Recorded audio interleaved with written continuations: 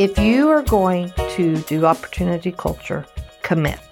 Jump in, make it who you are, and you have to make it the culture of your campus and the structure of what you do.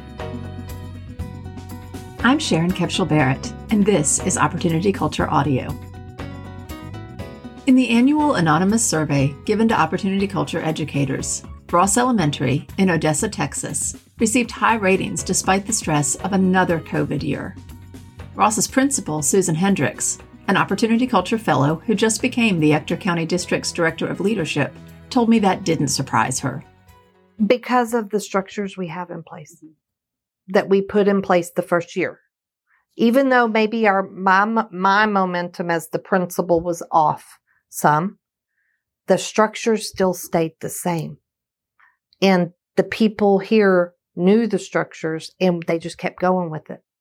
And so in that aspect, the momentum did not change.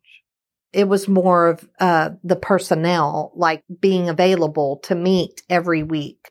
But it's because of the structures that we have in place that are solid. And everybody understands their role. Everybody understands what's expected. And the whole school understands that everybody gets coached.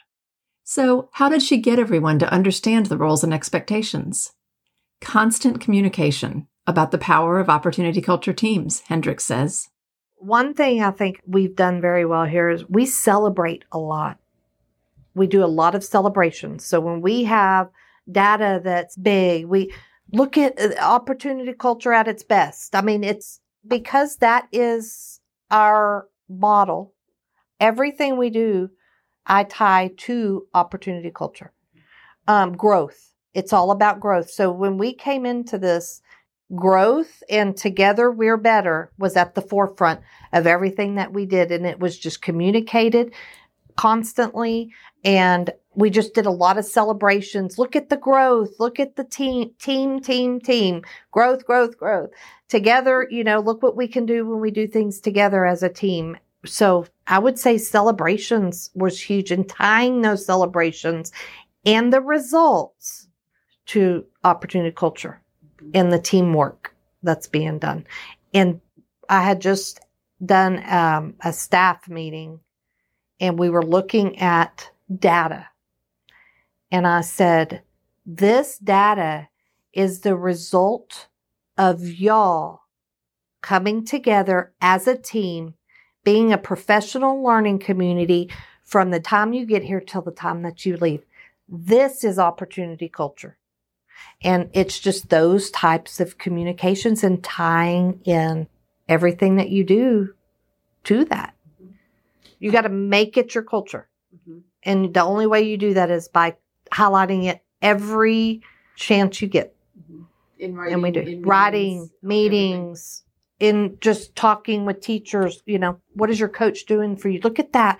Wow, that's amazing. You have value to give to your team. And I think it has helped them see that they have true value because they're growing.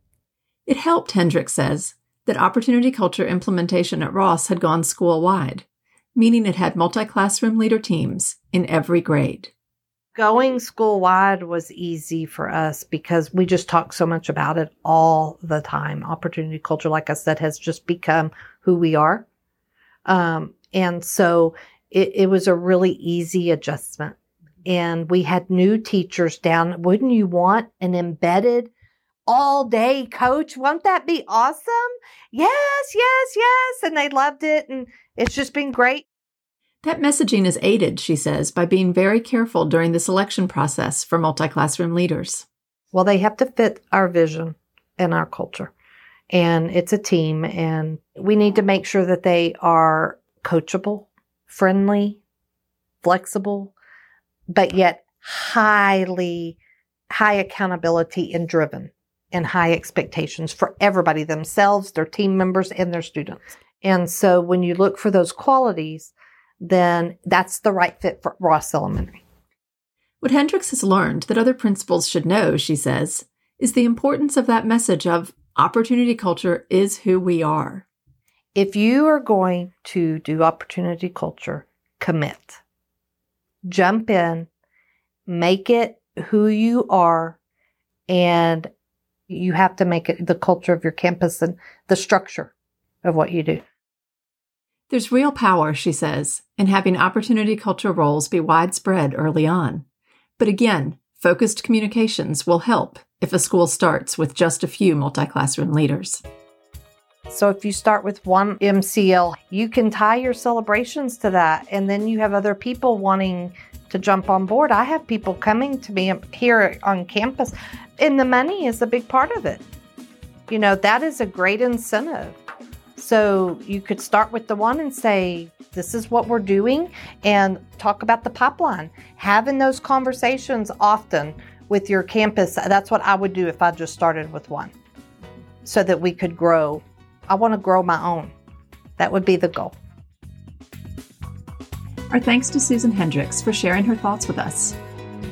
To learn more, see opportunityculture.org.